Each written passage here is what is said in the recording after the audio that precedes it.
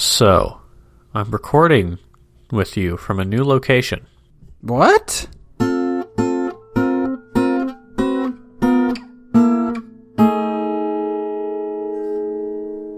My desk has moved approximately 13 feet. Is that put in a new room? No, it's the same room. Aaron has been asking to rearrange the bedroom for a while now. And today we finally did it. The entire room is completely rearranged, and so my desk has moved along with every other piece of furniture. It took a while to do it all because it's like we had to move a whole bunch of stuff out of the bedroom completely, including everything that was under the bed. And the amount of things that we have under the bed is like the entire footprint of the bed. Like it's full, totally full. So we had to pull everything out from under there and then rearrange things within the bedroom and bring stuff in. And it took us a while to figure out where does everything actually need to go. And in order to get everything where it needed to go, we needed to then reorganize the closet, and it was a whole thing. Oh no. But the result is I no longer have my window office. I no longer look out the window. The window is off to my right. Just teasing me. Sad face. Yeah, and so I'm now sitting next to the wall that adjoins the living room, so I have no idea how much Aaron can hear right now. Because up until now, I kind of where my desk was a little corner of the room, and I had a little divider at the end of the bed, and I had set up this whole little mini area for me. And that divider, while it's still available, it's not up right now, and I can tell, and I'm going to be very curious to hear when I listen back, that this room sounds way more echoey right now as I talk. Oh. Based on how things were rearranged and the fact that I don't have this thing set up with a big curtain and all this sort of stuff. So I don't know how that's going to sound, but I can almost hear my own echo even though I'm wearing headphones. So that'll be interesting. But yeah, do you ever, especially living alone, do you ever get the bug to rearrange stuff like that? Get the bug, I get the bug to do it, but the bug never bites me hard enough for me to do it. Yeah, you just kind of see it scurrying around. You say, not today. Well, I always feel what if I rearranged it? And then I'm always like, no, that would suck less than what I have now, or suck more than what I have now. Yeah. So well, especially thinking about your apartment setup, I feel like you have things in a logical place. Yeah. And the other thing is it's just such a pain in the butt to move stuff when you're alone. Yep. You're really limited in what you can do. Yeah. I have moved stuff on my own before, but every time I've done it, I've been I'm not doing that again. That wasn't fun. Sure. I moved my whole couch alone one time. Well, and I guess I put together this couch and moved it into place. And every time I've moved a couch on my own, it sucked. Especially because I've got it on an area rug, so it's hey, you gotta be picking it up and move that corner a little bit. You can't move it too far because it's just dragging the rug along on the other side. Yeah, Nightmares. Man, we have a big area rug, and even with two of us, it's annoying to deal with. So you have my sympathy there. But yeah, luckily, I think our living room is very logically organized. We've kind of put everything in the only place that it could reasonably go. But the bedroom was a point of contention from the start. We had sort of tentatively planned out using the blueprints of the apartment where we were going to put stuff last year. And then once we got here, we were it doesn't feel like it kind of fits that way. And I felt pretty strongly about I would like to be next to the window if I could. But now that a year has passed, we've kind of reevaluated. And other than my current acoustic environment, I think it's probably an improvement. I think the big thing that will make us feel slightly more adult is the fact that for at least the first time for me, my bed is not shoved in a corner. Ooh. So we have rearranged just enough that the bed has some space on both sides of it, which is pretty novel for me. It was set up in a corner? Yeah. So you could only access it from one side? I mean, from two sides, the end of it and one of the sides. Yeah, I guess technically, yeah. So now it's accessible from 3 sides. Mr. Math Man. But that's how I've always had my bed. That's how I always had my bed growing up. That's how I had it in San Diego. It's like, I don't have the luxury of space where I can just put my bed wherever the heck I want it. Like, it has to go in a corner. Because, like, that's just where it goes. See, I'm thinking through. Wow, I've lived a bougie life. I don't think, ever since I was like a kid, maybe like in elementary school or something, but like all the way through college and like my whole post-college life for sure, I have never had a bed with fewer than 3 sides exposed. And I've never had a bed with more than 2 sides exposed. Wow. How do you make... See, the biggest reason for me on why I like having extra sides exposed is because how do you make the bed? Asymmetrically, and it doesn't matter because you can only see 2 sides. Only those 2 sides need to look good. Oh. But like, what about, it doesn't like, matter what the other side looks looks sheet? like. How do you put on the fitted sheet? You gotta be like on the bed when you're putting it on?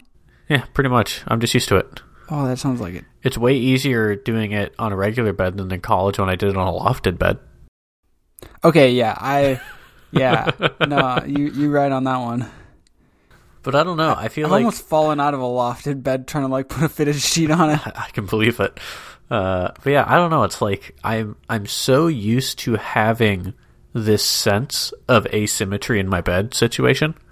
Of like, there is a side that faces the wall and a side that faces away from the wall.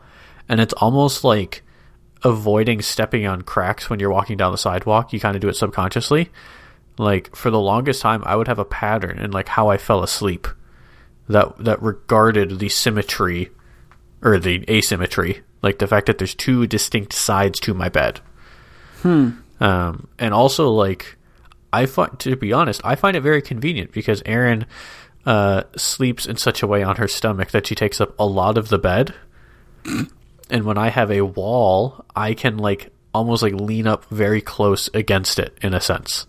And I find that easier to handle than when I don't. Then trying not to roll off the bed, you can just kind of Exactly. cuddle yourself in the corner against the wall. That's basically what I do. Like I sleep in a very small footprint, and having a wall helps me with that. Mm-hmm. I mean, like, yes, I've slept in beds when we don't have that. Like, we've gone to hotels or whatever, and they never shove a bed in the corner in a hotel. But I think every time we've been in a hotel, we've been in a king bed. Because, like, those are basically the options. Like, you get 2 beds or you get a king bed if you're in, like, a reasonable hotel. So then it's not really an issue because the bed is so big that it doesn't really matter where I am. So no, but that was a whole thing today that took a couple hours at least, I think, to do everything. But I'm really hoping that my audio doesn't sound like garbage that I have to deal with now, and figure out a way to make it not sound terrible. Like, I hope that it's just okay how it is. I was gonna say, are you gonna get some of those like fancy like streamer acoustic panels? I already have acoustic panels in this room. Oh yeah, I feel like you've mentioned that now that you say it. Yeah, but it's just that, like, now without my little curtain thing up, it's just like I'm not speaking into the screen of a window, you know? I'm speaking into directly at the wall now, and my little curtain thing is not near me. So I think I'm just in a part of the room where sound bounces around a lot, and I need to figure out if that's actually an issue or if it just is something I have to get used to and accept that it doesn't affect anyone else except for me. But I don't know. We'll find out. I'll have to actually check out my audio. I've been lucky that over the past, like, several months, I don't, like, check either of our audio before I start editing. I just, like, pull it in and start editing, and it always ends up just fine. You know, sometimes you're a little quiet, but I can handle that. Versus in OHAC with Jack and Mikhail, I always have to check their audio because there's inevitably something wrong with one of them. And I can never tell who it's going to be. Yeah. So that's what we get recording every week. I've gotten more practice. It does help. It definitely I've had helps. more opportunities to mess it up. Well, that is also true. And probably mess it up more. Well, not just but the opportunities. but percentage-wise, I don't think you do. And also, we've had a lot of time to work out the kinks. And it also helps that you have the exact same, like, set up as I do in terms of like hardware. Yeah. Versus Jack, I finally got him to get the same microphone as me, but he's still not good at talking at a consistent volume anyway. And a lot of times he forgets to put on the pop filter. and he has some very strong plosives when he talks. Uh-huh. And I think Mikhail just like uses headphones and records into his phone or his iPad or something like that. And so there's just like a couple of steps that I have to take to make that work. Mm-hmm. But yeah. But the other thing that happened today, I received my work laptop finally. Ooh. Well, I can't say finally, but like last September, they told us that they were going to start issuing laptops, but they kind of, they went a little slow on that because the main idea was we now have a couple of days where employees can work remotely if they want to, or work from home. Mm-hmm. And so they decided we're going to give everyone laptops, but it's not as big of a deal until the office is open and people are starting to come back in. So people have slowly been getting their laptops, and new employees get it right away, but there's a whole bunch of current employees, which included me, where we were on a list to get a new laptop, but it was never clear, were they just going to decide in like 2 years, oh, hey, we never sent him a laptop, or what the deal was, Yeah. But I figured, even though I'm perfectly happy with my personal computer, eventually I'm going to get this work laptop, so I might as well just ask for it now and see what it is and deal with whatever it is. And I didn't have high hopes for it because the desktop that I had when I worked in the office was so bad that I used my own laptop for like 2 years because I just couldn't abide by the computer that they were having me use. And then they surprised me. The laptop that I received today is in every single way the exact laptop that I currently have. It's the exact same color. That's which meant hilarious. that I had to get a sticker to put on my personal laptop so I would know that it was mine. That's so funny. And so now I have 2 of these exact same MacBook Airs, which is like, it almost makes it tougher to figure out what I'm supposed to do, because it's like when I travel, the idea is that when I'm doing something, I can use my work laptop. But like I was already using essentially my work laptop when I traveled. So now I have to decide for each given trip, do I bring my personal laptop? Do I bring my work laptop? Do I bring both? Yeah. And like it depends on what I'm doing during that trip. Like I sort of have to anticipate, because my goal, I know that some people use work devices and do personal stuff on them. Mm-hmm. Sometimes out of necessity. Like my dad has a phone issued to him from work, and so it's just like he's not going to get another phone. He just uses that for everything. And I know Jack used his work laptop for personal stuff for a long time, and so but I don't want to do that. Like it feels weird. My goal in having the work laptop is to be able to be a bit more focused and not have my personal YouTube account there being like, hey, Mark, watch this video. Mm-hmm. But now I have 2 laptops that I have to deal with that are exactly the same. Yikes. Like it would have been an easier decision had they given me a worse version of my current computer, which is what I was expecting. Like my current computer is like, it's a slightly nicer version of a MacBook Air. It was actually Erin's, but she ended up getting a new computer for work. And so I was able to grab up this one from her. And so I was expecting a worse version. And I was like, well, that'll make it easy. I'll use it when I'm supposed to, and then when I go travel or whatever, I'll just leave it behind. Whatever. Mm-hmm. But now it's like, it feels weirder to do that in a way. Mm-hmm. But I also don't know it's unclear to me what our company policy is regarding these computers. Is it expected that I use it? Do they have any way to know what I'm doing on the computer? Or is it only like an as-needed audit at times? Like they have one piece of software that's running called Log Me In, but from what I can tell, it looks like it's just like for technical support. Like so that our tech support team could look at what your screen is doing and like provide direct support if you needed it. Yeah. But I don't actually know if that's all it does. So it's very confusing to me. Mm-hmm. It's a hoot. So it's Sure it's partially my excuse. I was telling Aaron before I was like, I think whenever this computer is, I know that it's going to be, because I knew at least that it was a MacBook Air, so I knew it was going to be like the same kind of computer. I honestly didn't expect it to be the same color, because I have like the space gray color. I would have expected the company one to be silver. Yeah. Like in my head, I was like, well, of course I'm going to get a silver one. It didn't even cross my mind that they'd send me a space gray one, but no, it's space gray as well. That's funny. So now it's like, well, I guess I have to get a new computer at some point.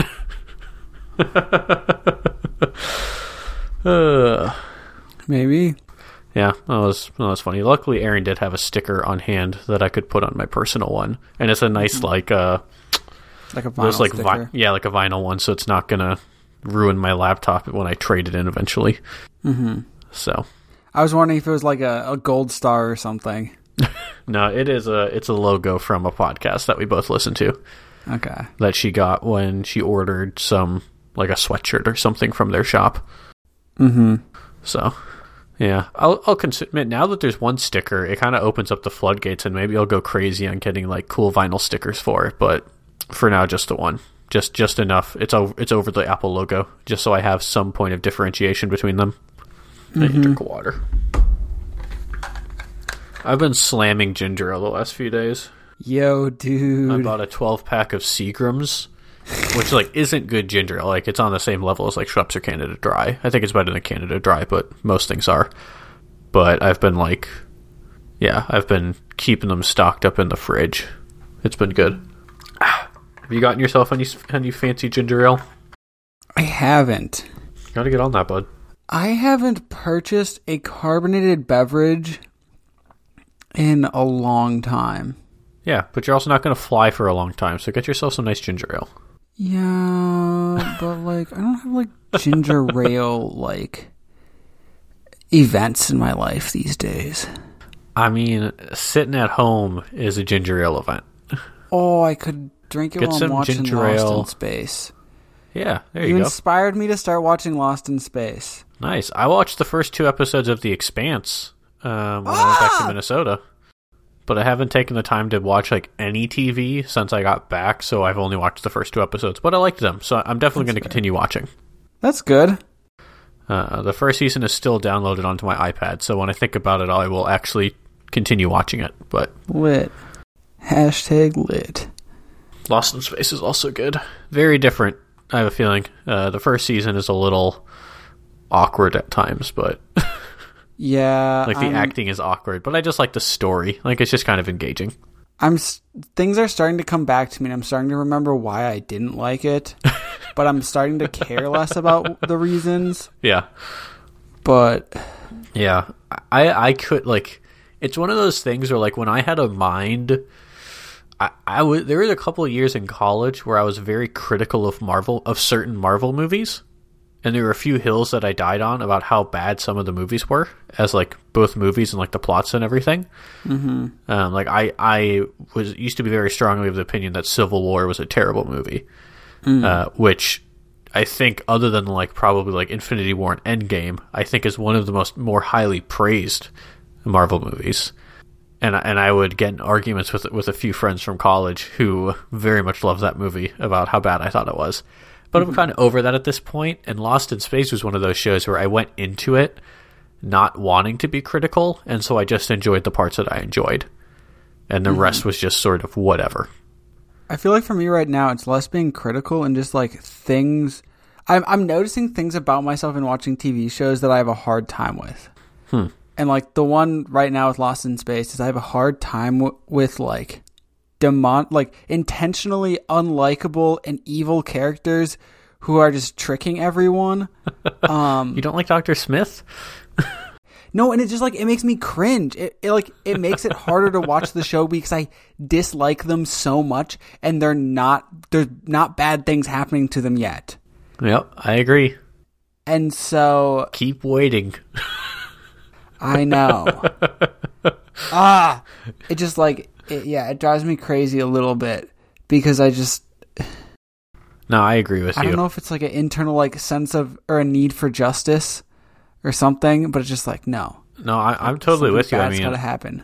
If anything were to stop me from, or if anything was going to have stopped me from finishing that show, it would have been Dr. Smith. But you know, you gotta take what you can. On to Grant's comic for real. He has brought The Born Loser by Art and Chip Sansom. We have a man who looks like he's probably arriving to work. He has a nice hat with a blue stripe around it, which kind of matches what looks like probably mittens that he's wearing. He has a little overcoat. Looks like he's wearing a scarf. He has a briefcase.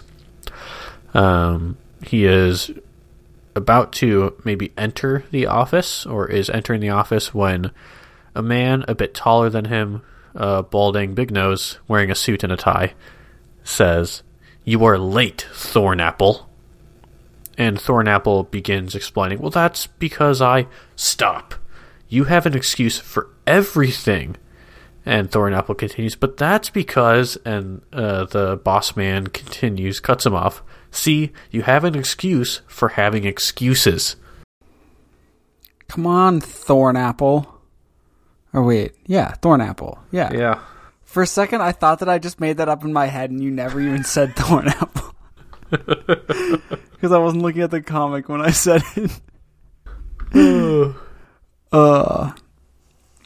But yeah, do you... So what's your excuse for being late today? Oh, for like delaying it? Yeah. So I could finish the episode of Lost in Space that I was watching? I can respect that. And so I could have enough time to take a poop? I gotta drop the kids off at the pool, if you know what I mean. Oh, I know. I've watched Get Smart. Wait, is that what it's from? I don't know if it's where it's from, but there is, like, he does, I think he uses that line when he's on the airplane and Get Smart. I thought it was all pee analogies. I know there's Squeeze the Lemon.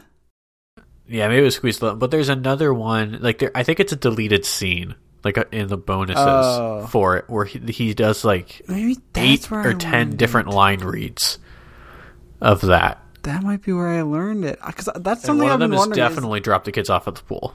Is where did I pick up drop the kids off at the pool? Because I've definitely said it for a number of years. Yeah, probably for about 8 years or so. I don't remember when Get Smart got out. 2013 sounds about right. Nah, Get Smart came out when we were in middle school. Yeah, you're right. 2008. Yeah, because I've had it on my iPod Touch since then. Nice. Yeah, but what was I gonna say? How you feel about excuses? You feel like you use excuses often? You feel like you don't use excuses, or even not even just excuses, just explaining yourself? You know. Well, this is the thing. This is what I wanted to ask. Is like, where do we draw the line between an excuse and a reason or an explanation? Right. They're the same thing. And I feel like it is defined by whoever you are talking to, their perception of you. Okay. Right? Kids don't get to provide explanations. They only get excuses. Huh. Like, I mean, that's probably not always true, but I feel like in general, you know, like the typical interaction there, and I feel like it's the same in this comic, like the power structure. If you're like a parent talking to a kid or a teacher talking to a student or whatever, you are less likely to believe that what they are providing is a quote-unquote explanation, but it's just an excuse for not doing what they were quote-unquote supposed to do. Mm-hmm. It's interesting you brought that up, because that actually kind of leads me into the real thing I wanted to talk about. Well, this is the real thing I wanted to talk about. But there was like a specific alleyway I wanted to go down. Uh-huh. So recently I was going through a notebook that I have, just kind of paging through it, and I ran across a page where I'd written down some, like, I don't know, like, I'm gonna call them BS quotes. I don't even know what they are. I don't even like have. There were phrases written in quotation marks without like attribution or anything. So I don't know if they're quotes. I don't know if they're things I just made up and decided to put quotes around. You quoted yourself. I don't remember what they're from. I don't think I made them up because some of them seem too like succinct for my mind. Okay. But one of them was something that actually I'll just read it to you and see your thoughts. It is, never explain. your friends don't need it and your enemies won't believe you anyway. It's probably Mark Twain who said that. Really? No, I'm kidding. That's just what everyone says about every quote. Oh. Thomas Jefferson. That's right. Abraham Lincoln. Don't believe everything you read on the internet. That's what Abraham Lincoln always said. Yep. So never explain. Your friends don't need it and your enemies won't believe you. Anyway. Yeah. I think there is a kernel of truth to that. Mm-hmm. Like, at its core, the ideal is sort of there of, like... I mean, it is technically true that, like, if you ask to delay recording, as you often do, I may ask, but it's not because I feel like you owe me an explanation. Sometimes I'm just curious, because it's conversation fodder. Yeah. But, like, I don't care. I don't need an excuse for something or an explanation. But I think that this sort of is true, and I mean, also think about it in the enemy way, and what I was saying, like a teacher versus a student. You know, ideally not an enemy relationship. That's obviously not good. But I think culturally, or like historically culturally, that's sort of a thing. And I think it's sort of true of like, yeah, don't explain yourself. Like, or like pleading the fifth. You have the right to remain silent, you know? Like, your enemies won't believe you, or it just won't go well for you if you try to provide more context. But I don't know. I think it's like a tricky thing, because I feel like there's a middle ground there, because there's a different there's people who aren't such good friends that you don't ever need explanations.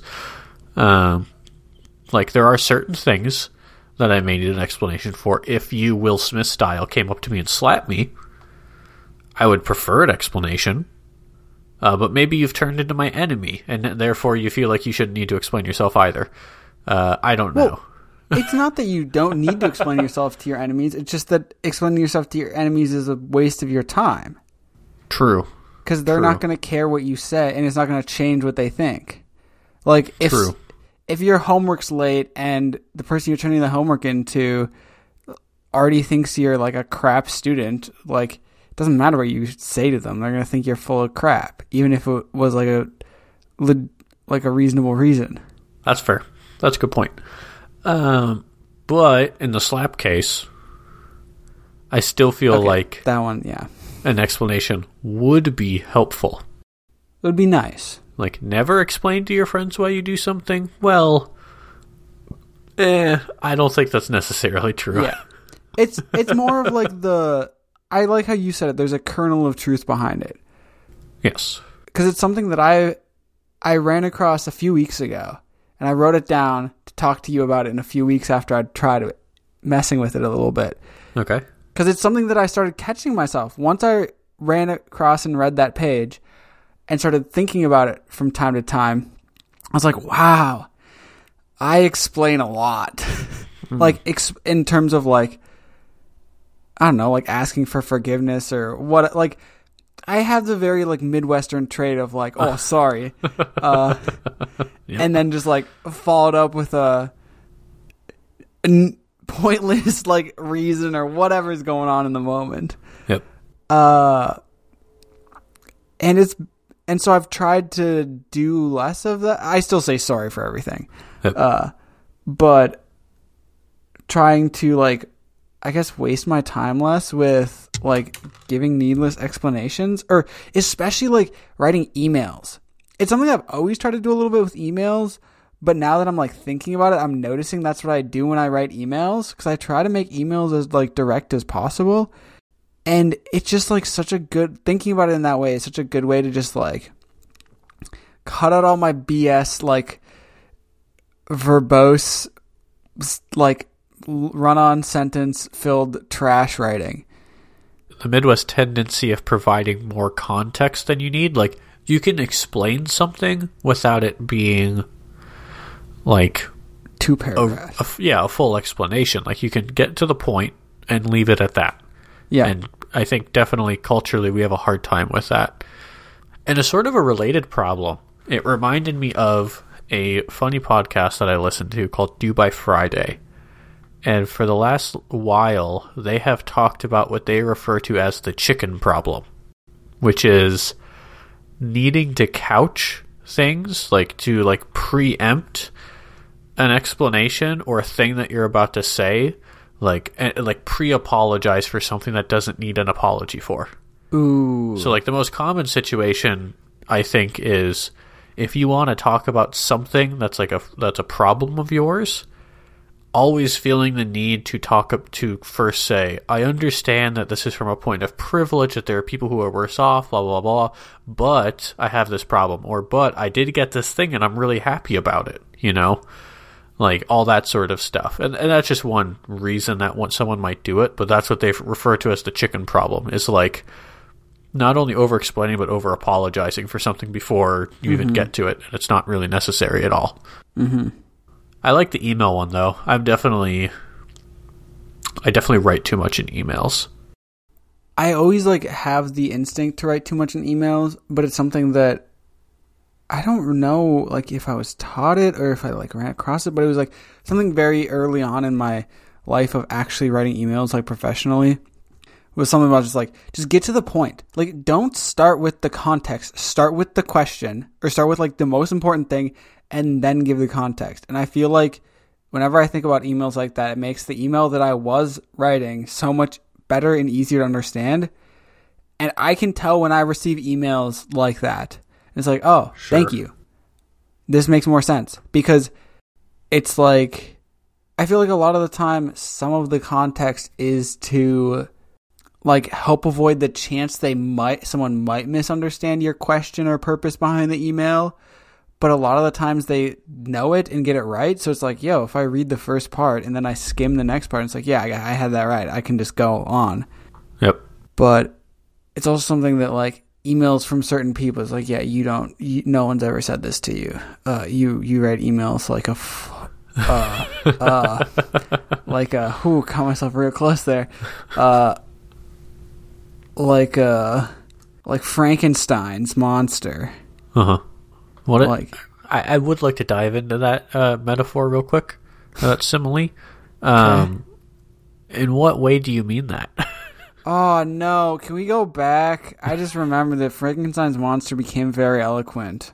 I was going to say, it is. They are very long journal entries in that book.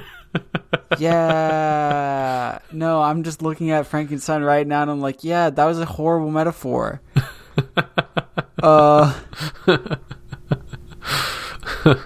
Yeah, because he became super eloquent. Uh-huh. And like super well spoken. And super fast. Mm-hmm. Super good at eating bugs. Oh. Let's reach over and let's see what. Yeah, there's some big words in here for someone that I just implied. Wow. Oh. Do you ever write? Okay, this is going off the rails from my comic is, and I have no idea what time we're at. So just let me know if we gotta move on. Do you ever like annotate in books and then ever look back at them? Not for a long time. I'm sure somewhere is my copy of like Fahrenheit 451 that I annotated, but I think I've only annotated 3 or 4 books in my life. Okay. So I can't say I do. It would be fun if I did, but please tell me what you just discovered about yourself from 7 years ago. So it's looking back at my annotations with most books is not something I ever do. I guess I don't know if I've ever done it with, like, I've made annotations in all types of books, I think, but I've never looked back at ones in fiction. Okay. Like, I've looked back at ones in like The Art of War or something like that, because like reading that is less of reading a story. Well, it's not reading a story. It's like a book that I was reading for intellectual purposes. And thus the annotations were more plotting intellectual. My downfall? What? Plotting my downfall? Something like that. But yeah, I've never looked back at my annotations in a fiction book, and it's just like, it's weird, because it's like, why did I write these things? Like, I get why, I think. Also, I didn't make too bad of choices. There were some things that I underlined that I kind of like. Yeah. I feel Especially like completely out of context when I don't remember exactly what's going on at this point of the book. Mhm. But it's like, damn, that's dark.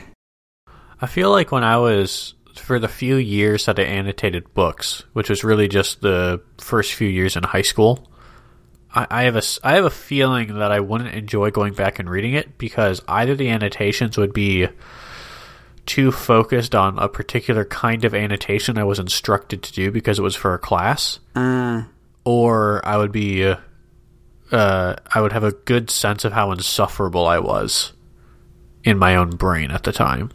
Yeah. Like, you think I posed as a know-it-all then, or now. Can you imagine how I was then? Think? Yeah.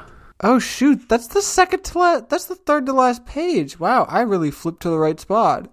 Oh? That's why it's real, like, dark and depressing. We're still talking about Frankenstein, right? Yeah. Yeah. Modern day Prometheus. Maybe I'm going to pop this one in my bag. Maybe I'm going to reread this. Do it. It's a good book. I'm just reading through, like, I've already read it twice, but I'd do it again, I think. Because I'm just like, the page that I flipped open to, there were just a few, it was just, I don't know, I just like skimmed a few sentences. I was like, wow, that's really nice reading, actually. Uh-huh. Probably going to keep that up. I want to reread To Kill a Mockingbird. It's been several years. Oh my gosh, I haven't read that since 8th grade. I loved that book. I've probably read it 3 or 4 times, but it's been since sometime in high school. Maybe I did read it once in college. I'm not sure, but it's been a while. I'd like to revisit that one. You know what I'd like to revisit? Some Animal Crackers. Yum, yum, yum. By Mike Osborne. By Mike Osborne. So we've got 2 quadrupedal animals. Means they got 4 legs, right? We're gonna call them dog horses. Personified dog horses? I don't know what these things are. One of them is clearly like walking away somewhere, and kind of off screen there's just the exclamation, "Ha!" And then it cuts to a larger view where you can see the one even more clearly now walking away, and then another of the quadrupedal dog horses, or whatever I said I was going to call them, standing in kind of a Pigpen-esque cloud saying, "I'll have you know, some species find me attractive." Ha! So is this a Pigpen cloud, or is this like flies or like bugs? I'm assuming it's fleas, because I think they're technically dogs. Okay. But who knows? It's not important. What do you think of animal crackers? Oh, I haven't had animal crackers in so long. I feel like animal crackers are in my memory of animal crackers. Uh-huh. They're one of those foods that just hits the sweet spot between, like, it's not like a sweet treat, but it's like just sweet enough that it's like sweet, but it's not like sugary. Yeah, it's like shortbread. Yeah. So let me ask you this. Would you prefer frosted animal crackers? No. Oh, okay.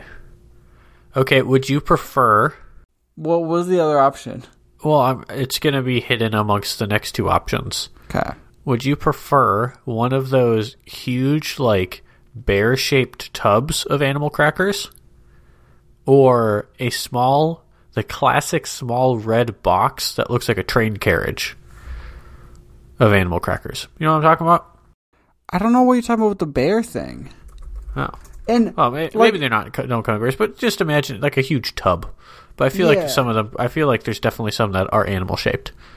Well, obviously, no. I think I'm old enough and mature enough to say the little boxes. Exactly the right thing.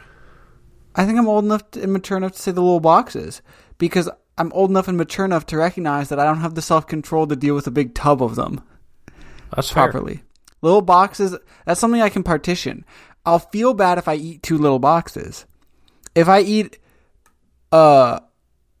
2 plastic bears full, I'd also feel bad.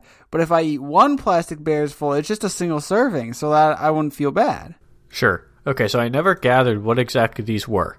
I know I said train car. Oh, it is actually kind of like a train car. but they are called Barnum's Animals. Ooh, So I now feel I feel- less good about eating those now. That's I was just going to say dark. the exact same thing. I just threw a picture of them into the Yikes. chat. Are I they agree. fortified with calcium? I guess. Oh my gosh. Good old Nabisco looking out for the future of America. Yeah, sure, something like that. Isn't Nabisco owned by Nestle? Probably. Statistically. I'm trying to find their website. I can't find them. Really? I'm already there. Man, what is Nabisco's website? Actually, no, I'm not. I thought I was, but I'm not. Huh. History. Yeah, Mondelez or Mondelez. Don't they own Nabisco? I don't know. Nabisco makes Barnum Animal crackers with their distinctive package art of a circus wagon. Let's see.